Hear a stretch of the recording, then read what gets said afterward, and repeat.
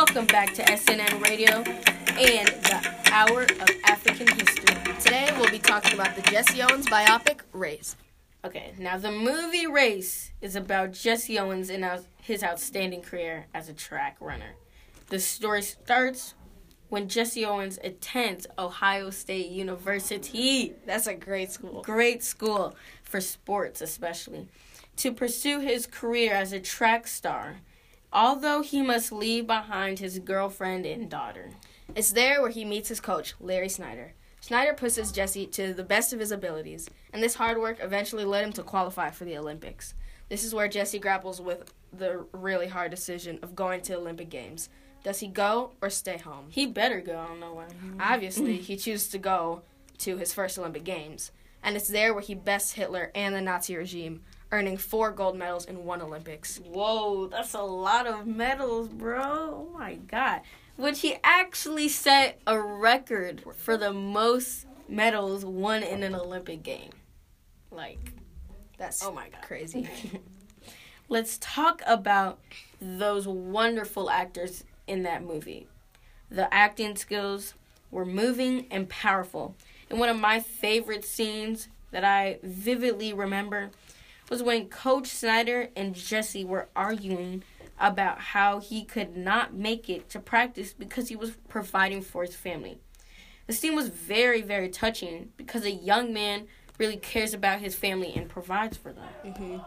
A scene that I remember vividly is when Jesse and Coach Snyder were arguing about if Jesse was going to go to the Olympic Games. Coach Snyder said that he doesn't care about all the race implications of his going, and Jesse Owens yelled back at him, "You don't have to." It was very moving and insightful screenwriting. Yeah, I remember that one. That was really touching. And I want to ask one question to you. What is your favorite character? Well, my favorite character in the movie was Leni Riefenstahl, played by Carice Van Houten. I liked her because she stood up to the Nazi politician and Reich Minister of Propaganda, Joseph Goebbels, played by Barnaby Metzgerot. When he tried to shut her down in her movie, she said, "Absolutely not." What was your favorite character? Well, my favorite character was probably Jesse Owens, played by Stephen James. He was my favorite character in the movie because he did so much and he put so much work into his career. And as well for the actor, he put a lot of effort into making it really powerful and emotional. Yeah, those are both really good actors. I want to talk to you guys about the historical accuracy of the movie. We did a lot of research on what scenes in the movie actually happened in real life. I believe that it was 99% accurate, solely because that 1% is when Jesse has to go through the back of the restaurant for his banquet.